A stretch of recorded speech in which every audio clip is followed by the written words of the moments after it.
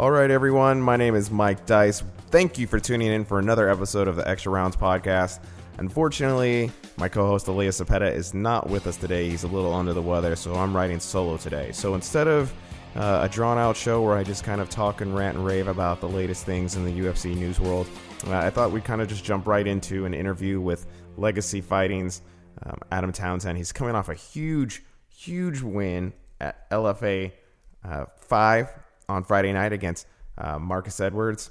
It was a gutsy, gritty performance. It looked like the fight was going to be stopped and Townsend would be on the losing end of things, but he was able to come back and get the win with just like 7 seconds left in the fight, or in the third round rather, and utilizing the ground pound to get the win.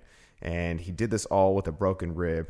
Very entertaining fight. His post-fight interview was very entertaining. So we're going to get him on the phone, and we're just going to jump right into that. Well, joining us by phone right now is Adam Townsend, coming off a huge win, a gutsy performance, a gritty win at LFA 5 over the weekend. Adam, thank you so much for taking the time out to talk to us. Hey, thanks for having me on, brother. I really appreciate it. So early on in the fight, there was this big head kick that landed, and a lot of people made a big deal of it. How clean did it land, and how much trouble were you actually in? Well, I don't think the head kick landed. I think it was that bomb left hand he hit me with afterwards. And if you can watch the fight, and I talked about my rib injury. I was at Team Elevation and injured my rib a week beforehand. And as soon as I got out there in the fight, even when I was warming up with my coach in the back, my rib was coming out of place. I actually have a dislocated rib. The cartilage is dislocated. That's what the doctor finally ended up saying Monday. But, the rib dislocated, so I was having to put my rib back in place as I was taking that pounding. And I finally got it back in place, and then I was able to land that big takedown. And, that was, pretty much the rest of the fight right there was me getting the takedowns and me doing the ground and pound, on him. So, your rib pops out. Does it keep popping out throughout the fight, or once you popped it back in, was it in place? Yeah, I'm going to do like a little Facebook Live thing here pretty soon, maybe the next couple days, and walk everybody through exactly what was happening. And you can blatantly tell, like, several times, now that everybody knows it, like how many times my rib actually popped out. It kept doing it and kept doing it. And you're a human. My rib cage is a lot different when you look at it, like, through an X-ray and stuff like that than I thought it was in person. It's all those cartilage in there. It goes up to your sternum, and the cartilage had popped loose, and it's like cartilage/bone that was popping loose and coming back out of place, and I was having to mash it back in there to get it set back in the right position. Is that the toughest injury you've ever had to fight through? Most definitely, man. I've hardly ever, I've had a few ankle injuries, a few, just a few smaller things in there, but this is by far the, I've never been in pain like that. I think, honestly, not talking anything bad about Marcus, he was a great competitor, but I think had my rib not been hurt, I would have really displayed some nasty ground and pound, some nasty jiu-jitsu, and I think I would have stopped him either at the end of the first or, very soon in the second round. So was the ground and pound the go-to plan the whole time, or was that something you had to pull out because of the rib injury? Grapple. So the game plan kind of changed from, hey, let's go out there, because I knew he didn't have that good of wrestling. I knew his grappling wasn't that good, and that's what I was going to use against him. But like I said, when I started hurting, I was like, well, I'm going to have to sit up and strike with this guy. And then after I got him on the ground and I saw that his wrestling wasn't good, then I knew that my wrestling would be super effective, and even with hurt ribs, that it would be a lot better than his. And as you could tell through the fight, it really was. And I just had to make do with what I could. It was never been hurt like that in a fight, and I was able to get through it. So after the fight, you gave out your number. Yeah. What are some of the weirdest things that happened after that? Text messages, phone calls, whatever. Did people blow you up? Yeah, I got back to it. Took me about, I'd say, 20 minutes to get back to my phone after I won and took pictures and got congratulated and this, that, and third. And before I looked at my phone, I was just kind of chilling and everything. I looked at my phone, and I normally have tons of text messages and phone calls and Facebook and stuff like that. After I fight, it really wasn't a common thing. And I looked down and I had like 159 missed phone calls. And I was like, well, that's pretty strange, you know what I'm saying? So, and then I looked through my text messages and I had about 100 and something. But like I said, that's normally pretty normal for me to have that many after I win. And it was just really funny when, I got through there reading some of them, and all the text messages were super cool. People was like, hey, man, I'm a big fan. You're a warrior, just stuff like that. There wasn't very many really creepy ones. There's a couple saying, like, Marcus whooped your ass and you know it, and just like things like that. But every other one was really really cool. I mean, people was being really motivational and just let me know that they're fans now because of the way I fought and the way I survived, and how I come back and got the finish and everything like that. Was that something you just kind of did in the spur of the moment, or was that something you had kind of thought about doing before the fight? No, it was all spur of the moment. I had I think everybody does that. It seems like they do anyway. Just goes out there and has like a victory speech in their head already. My victory speech is just to shout out Sean Shelby and Mick Maynard and Dana White. Let them say, hey, let them know, hey, I'm here. I'm 17-4. I've won 11 out of my last 12 fights. I've never been finished. I've only lost split decisions. Let them know all those things, and then like, hey, call me. And then like in the middle of hey, call me, I was like, you just kind of put my number out there. So it was like I said, it wasn't really like that was the only part that was improvised, was the phone number thing, and I don't regret doing it really. It didn't really cause me any trouble, so I think it was still a good thing, and it's got a lot of attention as well. Now, the most important question, though, is did Sean Shelby or Mick Maynard call you yet? They have. I talked to Mick Maynard. He didn't call me, but I've talked to Mick, and I've talked to Sean, and I'm just kind of waiting on to hear what the deal is. So I don't know, man. I just don't see. I know they got a full roster. I know there's tons of guys that want in and need in, but I don't feel there's anybody any more deserving than I am to get in or get at my next shot. I mean, I put the work in. My record speaks for itself. My fan base, my personality. I just don't see, what more they could want out of me to do before I get there. They're taking guys all the time that have way shittier records, that have way less fan bases, that are worse, and in my opinion, really a lot worse fighters that are just getting in because who you know and who you blow. And, like I said, I keep saying I just don't see how they can deny me after that performance and this with my record and the way it is. Now, you before we were talking, you said you didn't that you don't have a manager, that you kind of handle everything yourself. Right. Is that how you've always been? Right. Are you just a business savvy guy? Yeah. I feel like I'm business savvy. I feel like that I've done, when I was on the local circuit, I sold more tickets than anybody has. I sold more T-shirts than when I placed a shirt order. You always hear guys saying they could sell 100, 200 T-shirts, and you can ask the guy that does the shirts for me. He always hears people saying that thing, but he don't never order that many for anybody other than myself. I've got a good fan base, man. I live in a small community. These people around here support the hell out of me. I couldn't be more blessed with the fan base that I have and the support that I get in my small community. It's truly a blessing, and it really is. And I appreciate everyone from that get-go. And, I've just done this for so long. And I'm not going to sit here and say I've not had help. I've had, local matchmakers getting me good fights. I've had RFA get me good fights and giving me opportunities to display my skills as the on some of the biggest cards that the RFA and the LFA's had now, main event for them twice and co-main event once and feature battle on another fight. So they took good care of me too. I'm not sitting here acting like it's all me, but at the end of the day, I'm the one that's selling the tickets. I'm the one that's getting out there and promoting myself, and I'm the one that's, getting in the ring and whooping ass when it comes, time to do so. So I feel like I've done 99% of it by myself. Now, you mentioned you calling out Sean Shelby and Mick Maynard. Is it UFC or bust for you? Or if Bellator and Scott Coker call, is that something you consider too? If they also made me a good offer, I would consider it. If they're talking UFC money or more, I would do it. But, I think I deserve to be in the greatest organization in the world in MMA. Just like when I went to China and fought, I was kind of over the UFC because they was kind of pushing Sage Northcutt and just certain things like that kind of aggravated me because there's just so many guys that get these opportunities, like I was saying earlier, that I truly feel don't deserve it.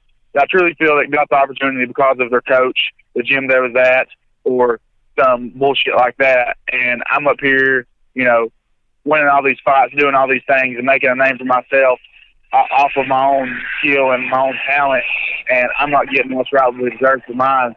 Not like I said, it's not that I really don't want to go Bellator, but I think I deserve to be in the UFC. And you had mentioned that you had talked to Mick. Are things optimistic? I know you can't give away too much, but things seem like they're going to head the right way? Yeah, I mean, basically, we talked, and, the thing with Mick is now is, I've kind of, been messing with him back and forth for a while now, but the thing with Mick is he don't handle my weight class, so I don't know how much pull he has,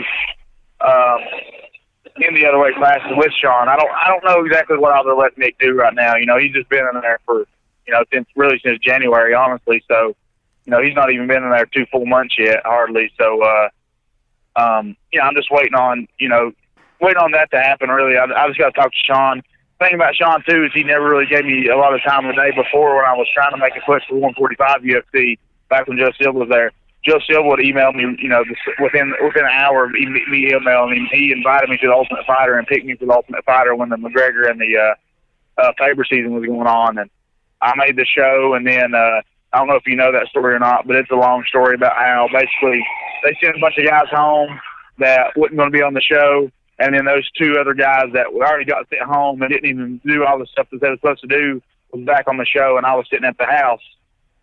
So like I said, it's another one who you know and who you blow type of things. And I think they really missed out from not putting me on Ultimate Fighter. But like I said, I've had a hard road with UFC, man. I'm still trying to make that push to get there. So I guess we can only time to tell and see what happens.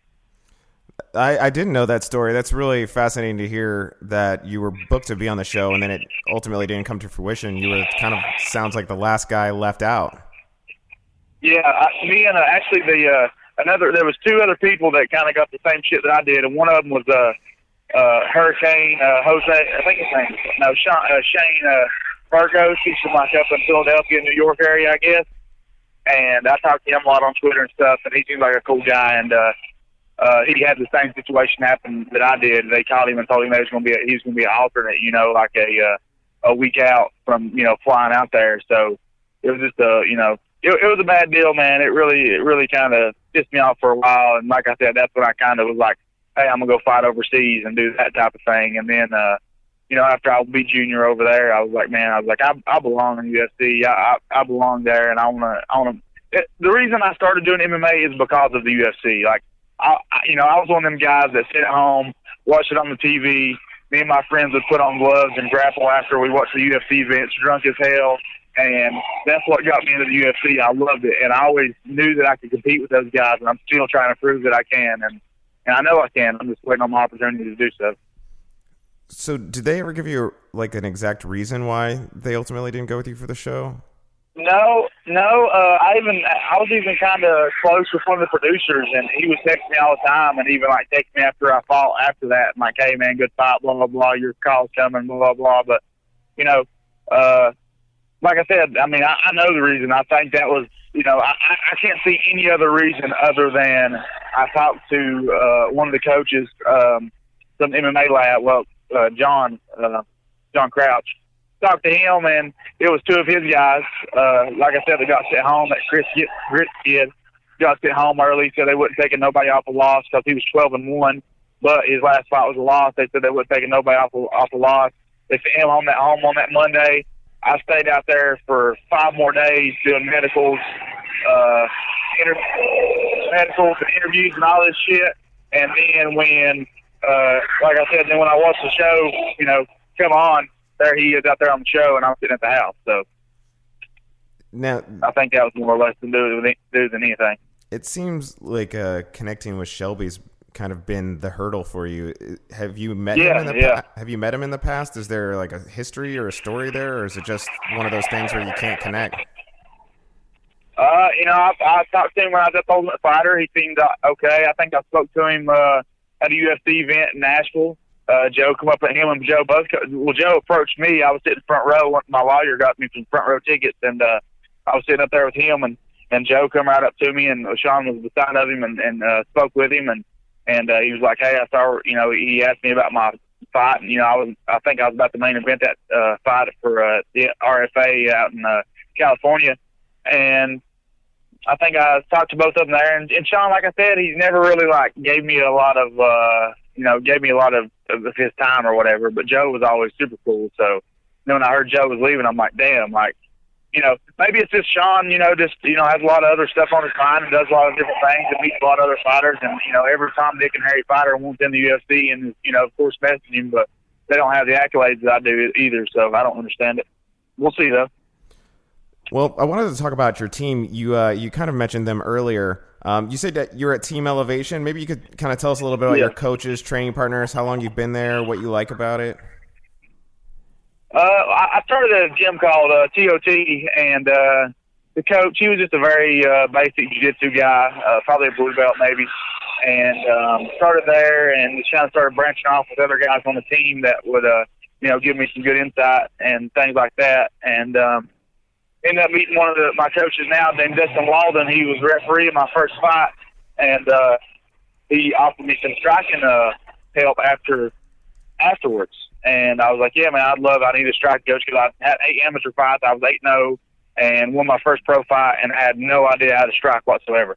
And so basically I waited till my second pro fight before I got a striking coach, and I've been with him ever since. He offered some help, and when I went over to their gym, I thought it was just going to be a striking gym, and it was an actual MMA gym. We worked on wrestling, worked on jiu-jitsu, worked on striking, and everybody over there was pro at the time and badasses, and we had a great group of guys, and started over there as a pro, and I've been there ever since, man. Our team's kind of dwindled down to now we just got a bunch of amateurs. All the pros have kind of got beat and kind of quit, and just I'm pretty much the only one that's still doing it other than me and my coach. Everybody.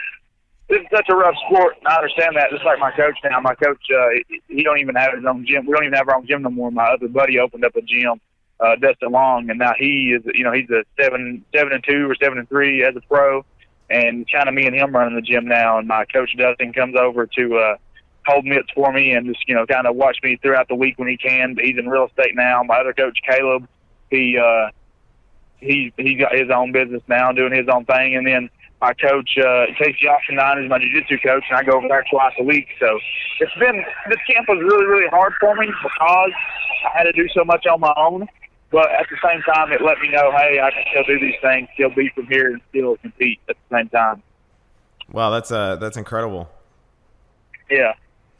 So at this point in your career, no matter what fight you sign next, do you have half your mind on being ready to drop it and do everything if the UFC calls? It seems like so many people, when they finally make that jump, it's like a last-minute replacement. Is it just kind of a staying ready for when that call comes? I mean, I do think that when I get the shot, it's going to be a last-minute call. I don't see them signing me and giving me an 8-week camp by any means. I think it'll be a short-notice fight, and I keep saying that UFC Nashville card. I'm the biggest fighter in Tennessee. I would sell more tickets and put more asses in the seats than anybody there. Of course, UFC don't care about that, really. You got to look at it.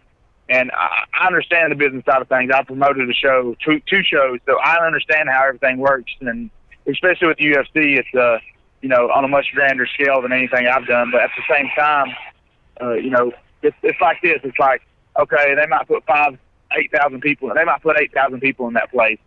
Probably not that many, but maybe. They might put 8,000 people in that place. So do they really care about an extra 300 or 400 tickets? Do they care if it's 8,400 or 8,300 compared to 8,000? Probably not, because most of their money's coming from sponsorships and TVs and all that stuff anyways. So I understand that aspect of it, and that's why they don't really care who they get or who they put on the card or if they got to fly somebody out or whatever. But it really don't make that much difference in the money for them. But, like I said, it'd be awesome to have my first fight in UFC Nashville. Well, thank you so much for taking the time out to talk to us. Best of luck to you. Hey, thank you very much, brother. I really appreciate the time, man. Hey, no problem. Hopefully when you sign with the UFC, we can have you back on. Damn right, brother. I appreciate it.